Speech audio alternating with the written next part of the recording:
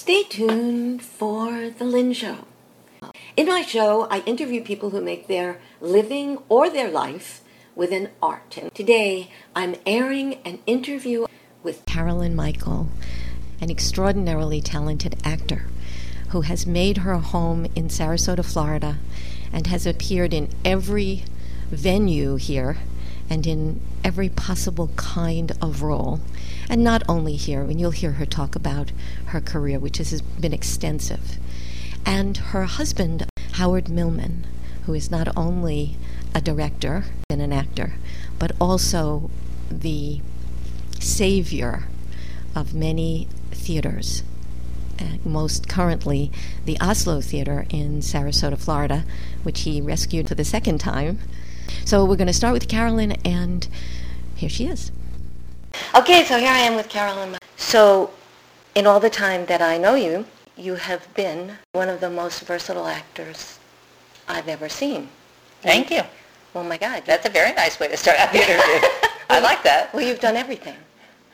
Well, I started out in kindergarten raising my hands as a tulip.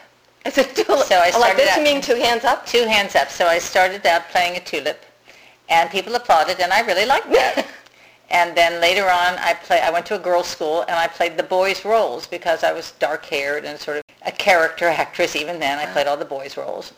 And so I had an early start of playing men and plants. And variety. And when I was 12, I played the mother in A Bird's Christmas Carol at the little drama school I went to. Where did you grow up? I grew up in St. Louis, Missouri.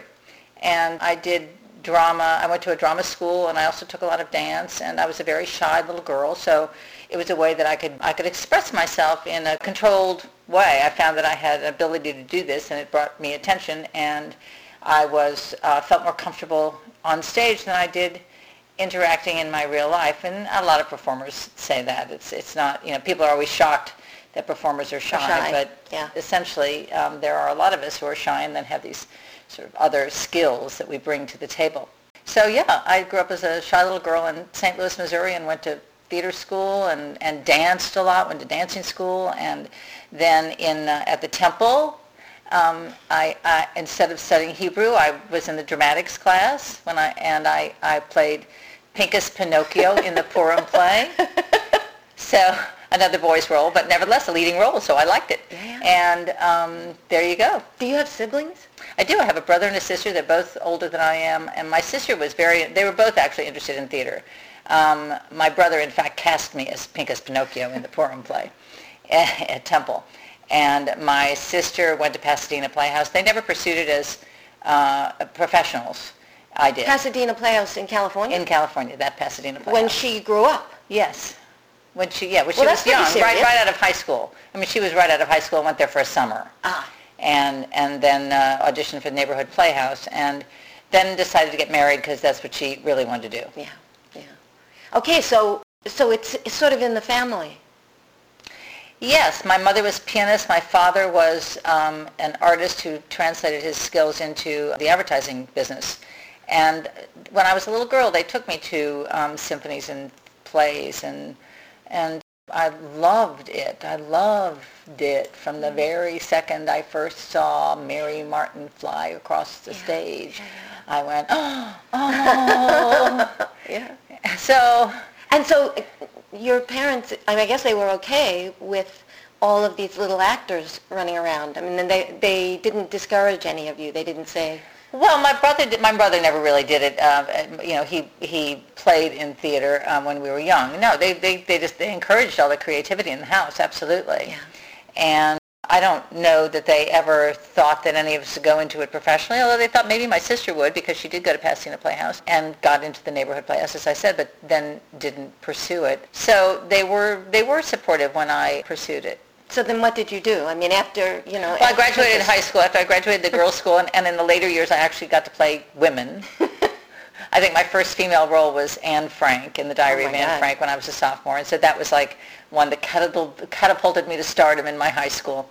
And then I went on to be able to play the leading roles from then on in school. And then I went to Boston University and trained and got my Bachelor of Fine Arts in acting, and got serious training and good training, very good training that has stood me in good stead my entire career. Very good basic skills to be a professional. I'm just curious, you're not shy now. Well, I consider myself shy Do you? now. I consider myself a shy person who has developed good skills to compensate. So, so I don't know. I don't. But inside, I feel shy. You still feel like I still feel even though shy. the behavior, you don't. Right. You don't come across as a shy person. Right. 400 years later. Well, but it's interesting. I mean, are you really a shy person, or are you no longer a shy person, but you feel like what? I think I am still a shy person. I don't think that it's just an old perception. I think that I feel that's who I really am. And I think it's based on the fact that I'm very, very vulnerable and very sensitive. And most people don't see that in me either. Yeah. Most people see my coping skills and my take charge skills those sorts of things. But I am extremely sensitive. And so there's a part of me that is that I protect. You have to protect, right. And actually, those skills. And people would want me to because they wouldn't want to see this, sort of blubbering, sensitive person. Oh my God, what's wrong with her? So I'm not sure that's true. But in fact, you certainly use that on stage. Yes. Yes. You let her. She gets. That's right. Okay, you get to play now. Yes, right. Exactly. Yeah. Exactly. That's great. So actually, I mean, you've done some extraordinary stuff with yourself. I mean, you have become able to do a whole range of behaviors whenever they're appropriate. Well, that's of course the joy of being an actor is that you get to experience all facets of being a human. Right. Because you do things on stage that you wouldn't do in real life. We play murderers, we play liars, we play dogs. I played a dog, yes, and we play all sorts of wonderful facets of humanity or the animal kingdom. But even that dog was meant to be sort of human. We're talking about the Gurney play called Sylvia, and that was a great experience playing that play. That she was meant to be sort of the other woman in the play, a real cute dog, streetwise dog. Okay, so from that first moment, did you always want to do this? Was there something else you wanted to do? I never wanted to do anything. So at one point, I thought maybe I'd dance because as a child I danced, but somewhere deep inside, I don't think even on a conscious level, but unconsciously, I knew that I wasn't ever going to be good enough to be a professional dancer. I was a move weller. I dance really, really well, but because I don't have much extension and I have flat feet and I sort of didn't have the body for it. I was like great from the waist up. and so it's so somewhere along the line, I think unconsciously when I was in high school, really, I knew that my skills would take me farther as an actor than a dancer, and so I loved dancing, and I always dance, and I still do. But I knew that I would never be good. I would never be as good as you need to be, and so I easily transitioned out of that desire and kept wanting to be an actor. And so I went to Boston University, and then I went to New York and studied some more, and knocked around New York trying to get little off-Broadway jobs and try to knock on doors. And I was putting my picture and resume under agents' doors. You couldn't even see them. You would have to walk around to these big buildings and shove your picture and resume under the door. It was so humiliating and terrible. And I remember once I went to a cattle call for some show like No Nanette kind of thing where you had to dress up in sort of little 20s things and tap and I thought, oh, I'll dress like this, and I did, and of course I went there and there were 400 young girls, cute young girls like myself, dressed like this, dressed like that, and so I got lucky and I did a bunch of summer stock and started to in addition to having had my Boston University training and now my New York training. I did some summer stock and got some practical training, and then I started to get little jobs in dinner theaters. And dinner theater, it became, in those days, dinner theater was really the training ground. Mm-hmm. You could really use it. You could. In earlier days, it was summer stock, and summer stock was sort of on its way out in my era, and dinner theater was in, and it was a great training ground for us because you really could go from theater to theater and do good work. And I joined the union by that time, and so I was able to sort of learn and grow, and with each new experience. And then I worked for I've vacationed here in Sarasota, Florida for.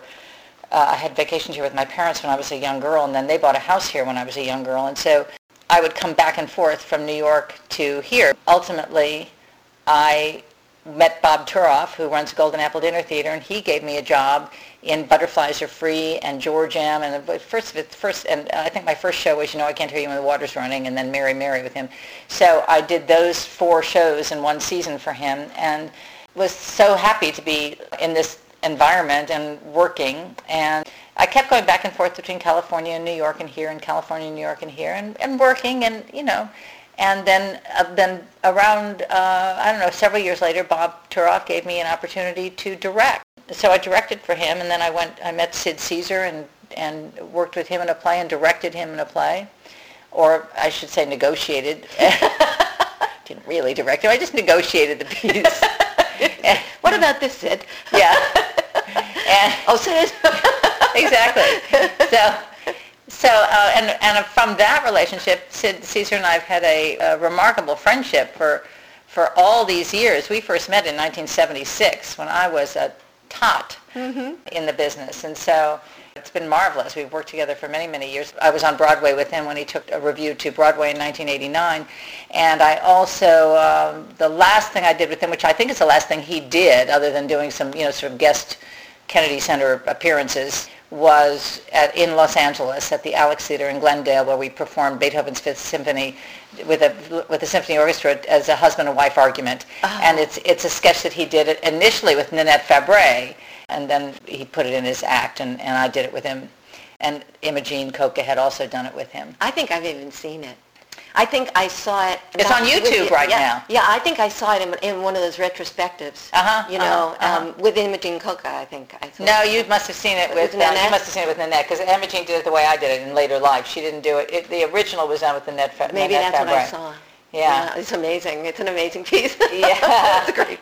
So that's one of those sort of wonderful adventures you have in life. Sid Caesar is a wonderful comic genius. How old is he now? I never remember how old he is. He's in his 80s, and he's great. He's frail now, but he's certainly all there, and Is he still in L.A.? He is still living in his home in L.A., where he's lived for many, many years with his wife Florence, who's just fabulous. They've been together forever. Wow. So my career has taken me in many, many diverse areas. Am I hearing that you wound up more and more in Sarasota? Is that what happened? That's what happened, and so I sort of made a passive move here, because I kept coming back and coming back and coming back, and then ultimately I just sort of never left, and I was having all these opportunities, both directing and acting, and so I stayed. It was the best thing I could have done for myself without even making it a conscious decision. I sort of followed my heart, as it were, and it was... Or your feet. My feet, yeah. Or the jobs, as it were. Right. So I love living in Sarasota. I think it's a beautiful place to live, and it's a terrific arts community. And right now I'm directing, I just finished my 17th season at the Oslo Theater, and I've worked at Florida Studio Theater a lot. Last summer I did a one-person play where I played Ann Landers.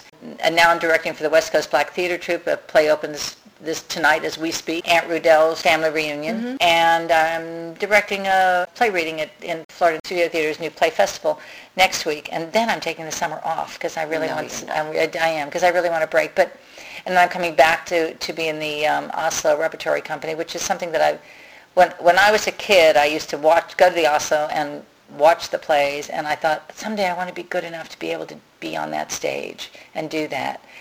And so I really didn't even know really consciously that it was, I thought that, but I also thought, well, I want to be a big TV star too. But, you think that too.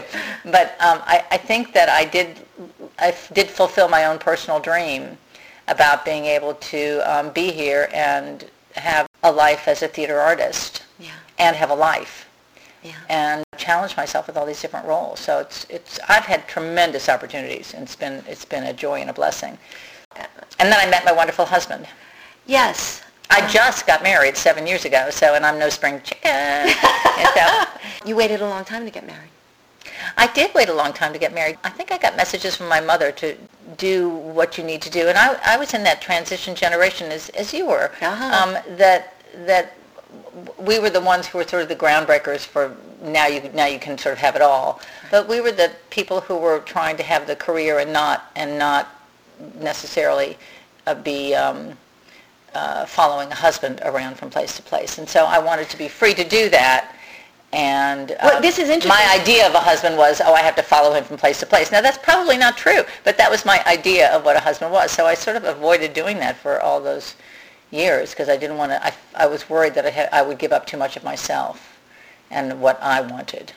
I had relationships. I had great relationships, and I certainly, had affairs with people and had a really good time. Mm-hmm. And then the right person came along in my life and made me marry him, and it was great. But do you think that your sister would have liked to have had her career as well, or? No, she did what she wanted to do. She really does not have any regrets, and neither do I. That's not true. I do regret. There's a part of me that still regrets the fact that I do not have my own child, because I think that as a woman, that's a life experience that, oops, I forgot to do that. Yeah. I do regret that. But then I think of all the carpooling and all of that, and then I go, oh, well, it's fine. And children don't always turn out to be exactly the fantasized image of what you would like them to be. And I have lovely nieces and nephews who are great friends of mine, and so they're my sort of surrogate children. I think nowadays people do manage to balance it out and do both. I think you can. I think it's hard, and I know a lot of actors and actresses who do not have children because they did what I did, which is they became dedicated to roaming around the country, playing in plays like a traveling minstrel, a gypsy. Mm-hmm. But the reality is I have not been a gypsy for many years. I've lived in Sarasota now basically for many years, and I travel every now and then to do plays, but not that much. Mostly I work in this vicinity. Here. And do you want to talk a little bit about your commitment to causes? Sure. Well, I have found that in order to not be totally selfish and a total crazy person, it has been my great joy to be involved in a number of charitable endeavors that bring more to my life than I bring to the charities. But it's a great outlet. It's a great way to feel that you're contributing to the world. And that's one of the other great things about living here in Sarasota is that you really can have an impact on the community. And you can see your impact in the community because it's a small enough place, and yet it's an enlightened enough place to be able to enlist people to follow your dream, to follow your cause, to put together a big AIDS benefit. I've done AIDS benefits for 20 years when it was starting in 1987 when it wasn't so popular or known to do that. And so I've been involved in doing AIDS benefits, and I've been involved in the Boys and Girls Club, and I've been involved in all the arts organizations and the Arts Council and Planned Parenthood, and you name it. I've sort of been involved in it, in all the major causes. Not AIDS is probably the only disease I've been involved in. It occurs to me that is a way that you spend that what might otherwise be maternal energy. Well, that's a good point. Yeah, that's a good point. You caretake. Yes. Yes, I do. And I get to use I usually do it in terms of using my theatrical skills to produce events and shows that will benefit organizations. So at the same time as I get to play in my own kind of sandbox, I get to benefit an organization or organizations at the same time. And that's extraordinarily lucky. Rewarding. Yeah, it is. Very rewarding. And it also gives me a sense of myself that is not solely related to having to do plays in order to feel like I'm a person. It gives me a larger sense of myself because I interact in the community. I have more to do. I once asked Babe Weiler, who was a terrific woman who died in her sleep when she was 94 years old. Who she was. And the yoga. Yeah, right? She taught yoga up until the day before she died kind of thing. And I once asked her, what's your secret? You have such a positive attitude and you're so great and you're so healthy. And she said, it's very important to stay involved with something outside of yourself. very important to be involved in. She went and taught yoga, and she volunteered at one of the thrift shops, and that's what she said, and I think she's right. Mm-hmm. I do too. I think she's right. I think that it's very important to make sure that you have projects. As Billis says in the South Pacific, I like to have projects. But I also think that the projects have to have meaning for you. Yes, absolutely. And it's clear to me that pretty much everything you do has meaning to you. Yes, I can't do it unless I can sort of get emotionally behind it. It's a kind of integrity. I hope so. I try to live a life of integrity. I think integrity is very, very important. And at the end of the day, I have to go to sleep with myself. And so my own integrity is very important to me, which is not to say I'm a saint, because I do, little things like anybody else. But I do endeavor. I think you do. And I'm plagued by that. When I do feel like I've fudged on something or cheated on, it's not cheat, I don't cheat, but cheat in my own mind. Yeah, cheat. Not lived up somehow not lived to up your to own my own standards. Yeah, that I torture myself a little bit about that. Well, I want to tell you that that's clear, and that it's lovely. Thank you. Oh, you're welcome. I think this is a personal opinion based on what's important to me, but I think integrity is underrated and underused. Clearly, in our society, I think it is. Yeah, and so it's lovely to see, that it's not. It's like it's not out of date, and I think that must be at least part of why you're so good at what you do. Oh, you're very sweet. I don't know. I do know that I'm out there endeavoring every day to sort of be the best person I can be, and some days I could succeed more at that than other days. Well, but I think skill can only take you just so far as an actor, and that authenticity is really what makes the difference, what makes a person believable on stage. Not just that they have, good training and good skills. And you have all of that, Carolyn. Thank you. You're very welcome. Thank you. Thank you very much for this. It's great talking with you. Yeah, always.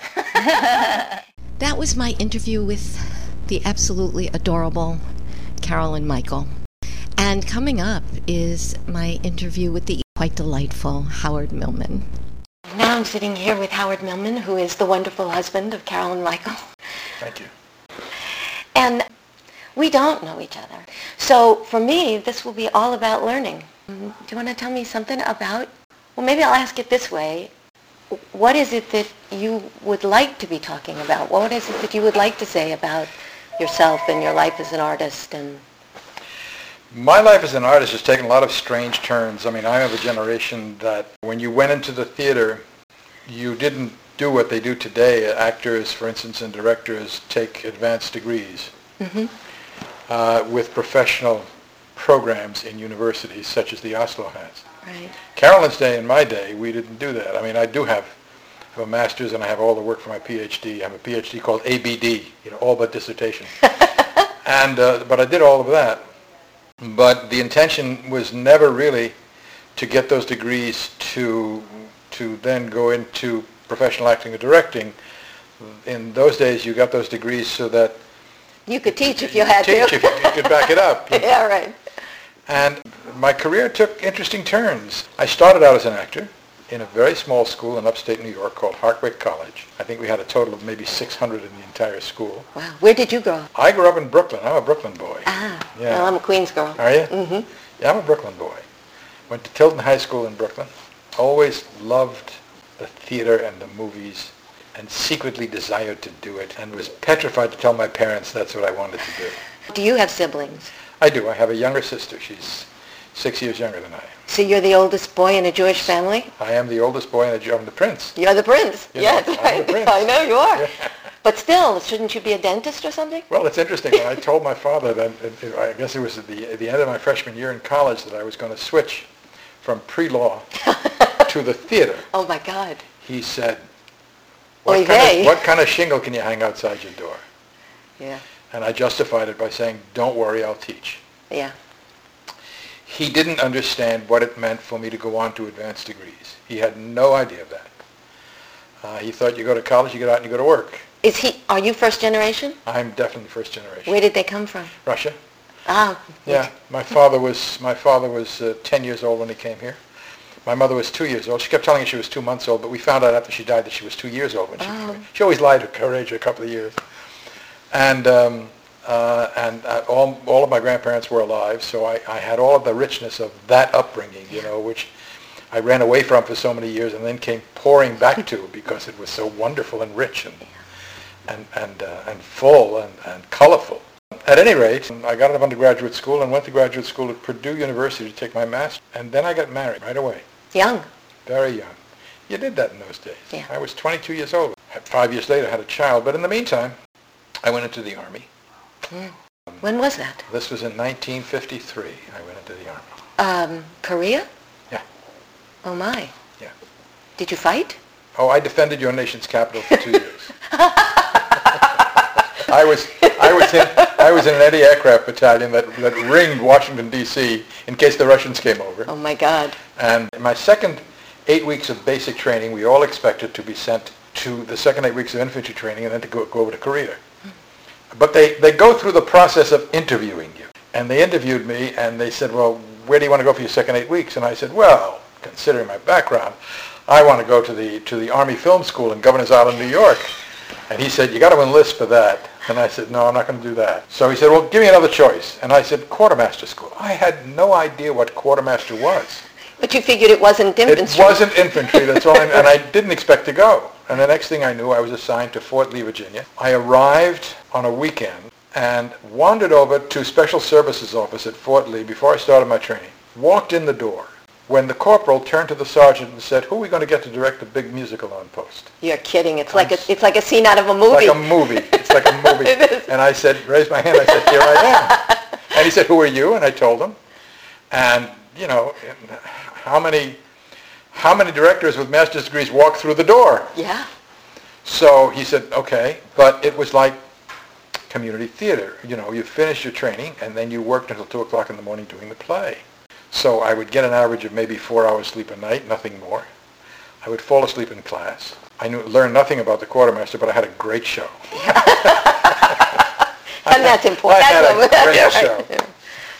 And then was assigned to Washington, D.C., and while I was at Washington, D.C., I directed for a group called the Pentagon Players, and then I got out and taught high school for a couple of years. I actually did more than teach high school. I got out in mid-year. I got out in January, and my wife was then teaching. And so I got a job teaching English and history in a junior high school, and then I said, let's do a play. So I did Annie Get Your Gun. In those days, none of the schools ever did musicals. I mean, they was considered much too advanced for it. Today, the high schools all do them. Right. I did Annie Get Your Gun, and the people at the school, the superintendent's office, saw it. And so for the next 2 years, I had a job called dramatic consultant for Prince George's County, Maryland. I just went around and directed plays at the schools. Oh, my God. I had a great time. I had a great time. You forgive me, but you seem to have a guardian angel. Somewhere. Yes, right. You're under the right star somehow. That's right. And then I went to Florida State University in 1958 to take my doctorate at the urging of Dick Fallon, who had been my teacher in undergraduate school and who was my mentor. And he said, I've just gotten this job at Florida State University. Why don't you come and take your doctorate, which I did. And in 1959, we did a production of Clifford Odets' play The Country Girl, which is now on Broadway, by the way, with Morgan Freeman. And I was in it, and Issa Thomas, who just passed away. He was one of the great actresses in this community. And we brought it to the Oslo Theater. The old one. This is in the spring of 1959 for what they call the Arts Symposium Week.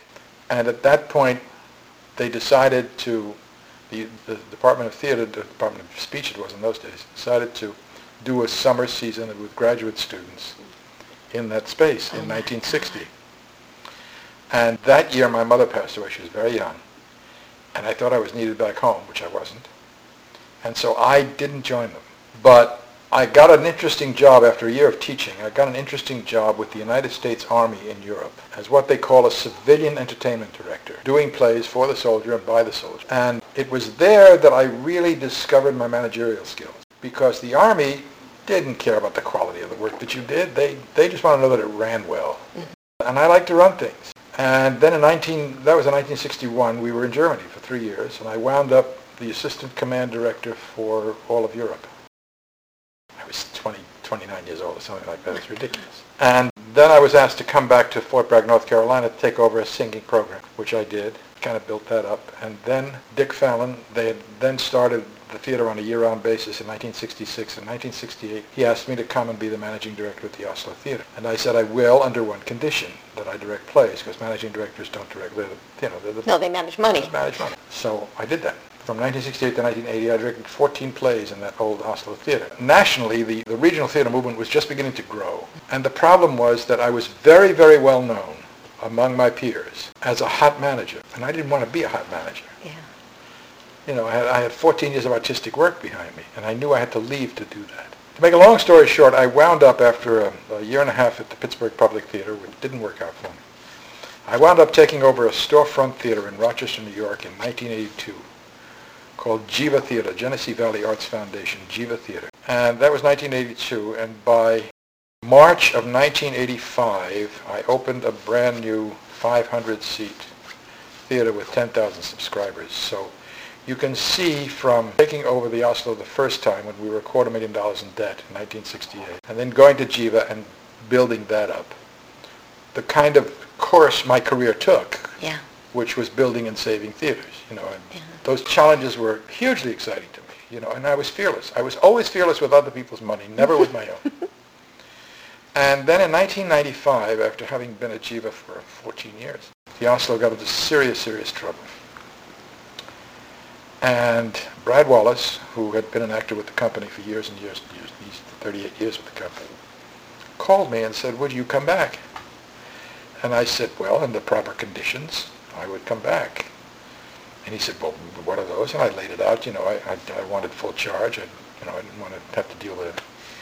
And I wanted to be back on the university payroll, which I was. And so I sent my resume to him. Interesting story. He took it to Carolyn. She was on the board. Wow. Now, we knew each other, but we knew each other as professional colleagues. Right. You know, I knew who she was. I knew her parents, even though they were gone, I knew her parents very well because they were major supporters of the theater back in the 60s and the 70s. And so she took it around because I was gone for 15 years. So many of the board members did not know who I was. So many people in town knew who I was, and so many board members did not know who I was. Right. And she said, this is the guy you want to hire. And they went through, I guess, 150 names and wound up with me. So she got herself a husband. She got herself a husband. Yeah, exactly. Very smart. Exactly. Actually, it wasn't that simple. No, it never is. No, it wasn't. No, it never is. It wasn't. And that's how I came back in 95 when we were $2 million in debt and closing our doors and all of that. And you did it again. Well, it was, you know, I knew if I had enough time it would be okay. The question was time. But I had an alternative plan. See, I knew that I was going to retire in Sarasota. Ah, very clever of you. I knew that. Mm-hmm. So you worked your way back, kind of. So I thought, if it goes, I'm here. That's right. And if it doesn't, you're here. If it doesn't, I'm here. Either way. Yeah. So 11 or 12 years later, I finally retired. You know? And here you are. And here I am. But I know you're not retired. I am retired from running a company. I will never do that again. Yeah. I never realized, I loved every moment. All my career, I loved every moment of what I did. But the day I retired, we took a month-long cruise, and I came back.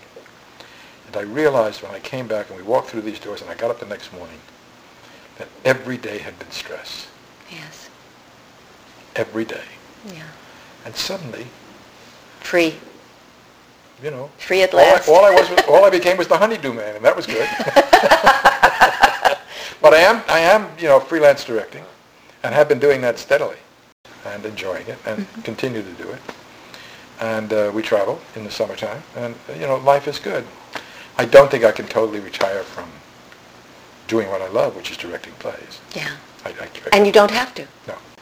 But that's really the way my career went. Inadvertently, no plan, just looking at interesting challenges, doing it. Well, for the most part, it seems to me like you got on a track, you know, and you stepped on, and it took you so much of the time. It's interesting, if you really want to psychoanalyze it, I didn't want anybody else to be in charge of me but me. Yes. When you're an actor, you're at the mercy of someone sitting across the table watching you do your thing and saying, she's too short, he's too tall. And when you're rejected, it's hard, and you have to justify that by saying, well, I'm not the type he was looking for.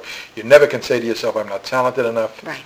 It's a hard life, an actor's life. A director's life is even more difficult because someone has to come and see your work. As an actor, you can audition. But as a director, someone has to come and see your work. If you're running something, if you're running a theater, you can hire your wife, you can hire your daughter, you can do whatever you want. That's right. This is very consistent with being the prince. Yeah, probably so. Well, my mother drove me to success, but she died very young. How old was she? She said she was 49, but I think she was 51. She was very young. Was that very difficult for you? Yeah. I was married, I had 2 kids. But it was very difficult. I was very close to her. As Jewish boys are with their mothers, I was very close to her. And I would get very angry at her when I was growing up because she was so demanding. Yeah. But she gave you all the skills that you then used in your life. She gave me survival skills. Yes, she certainly did. She did. She gave me survival skills. Yeah. And that was important. Well, it's essential. Really, you have done everything. Is there anything else you'd like to do? Not really. You don't want to write? I want to write my memoirs, and I started to write my memoirs for my grandchildren. Yeah. My grandchild, I should say. I only have one grandchild. And then my computer crashed, and I lost it all, so I haven't gotten back to doing that. I haven't written that much. I've written just a couple of things. But I'll get back to it. I will. And this summer, I have an 18-year-old granddaughter who lives in Chicago. I've watched her grow up once a year when she came to visit it. I was always too busy to go there because I was working. And she's very bright. She's just gotten a scholarship to DePaul University. Lovely, lovely, beautiful girl. And 2 years ago, I said, Jessica, for your graduation, Carol and I are taking you to Europe. That's what we're doing this summer. And I'm so looking forward to bonding with her. Yeah. And having her learn you. Yeah. Yeah, it's wonderful. Yeah. Wrap up. Is there anything that you would want to say about yourself, about the theater? If anyone could be in the place in life that I am right now, they would be extremely content. It's very lovely. That's very I would lovely. wish on anyone the place that I am in right now. Me too. With a beautiful marriage and a great life and still active and still doing what I want. A history you're proud of and a present that you love. A history I'm proud of, exactly, and a present that I'm absolutely relishing. So, Mazel tov. Thank you. Thank you. So there is Howard Millman wishing us all what we all wished for ourselves. A history that we're proud of and a present that we relish.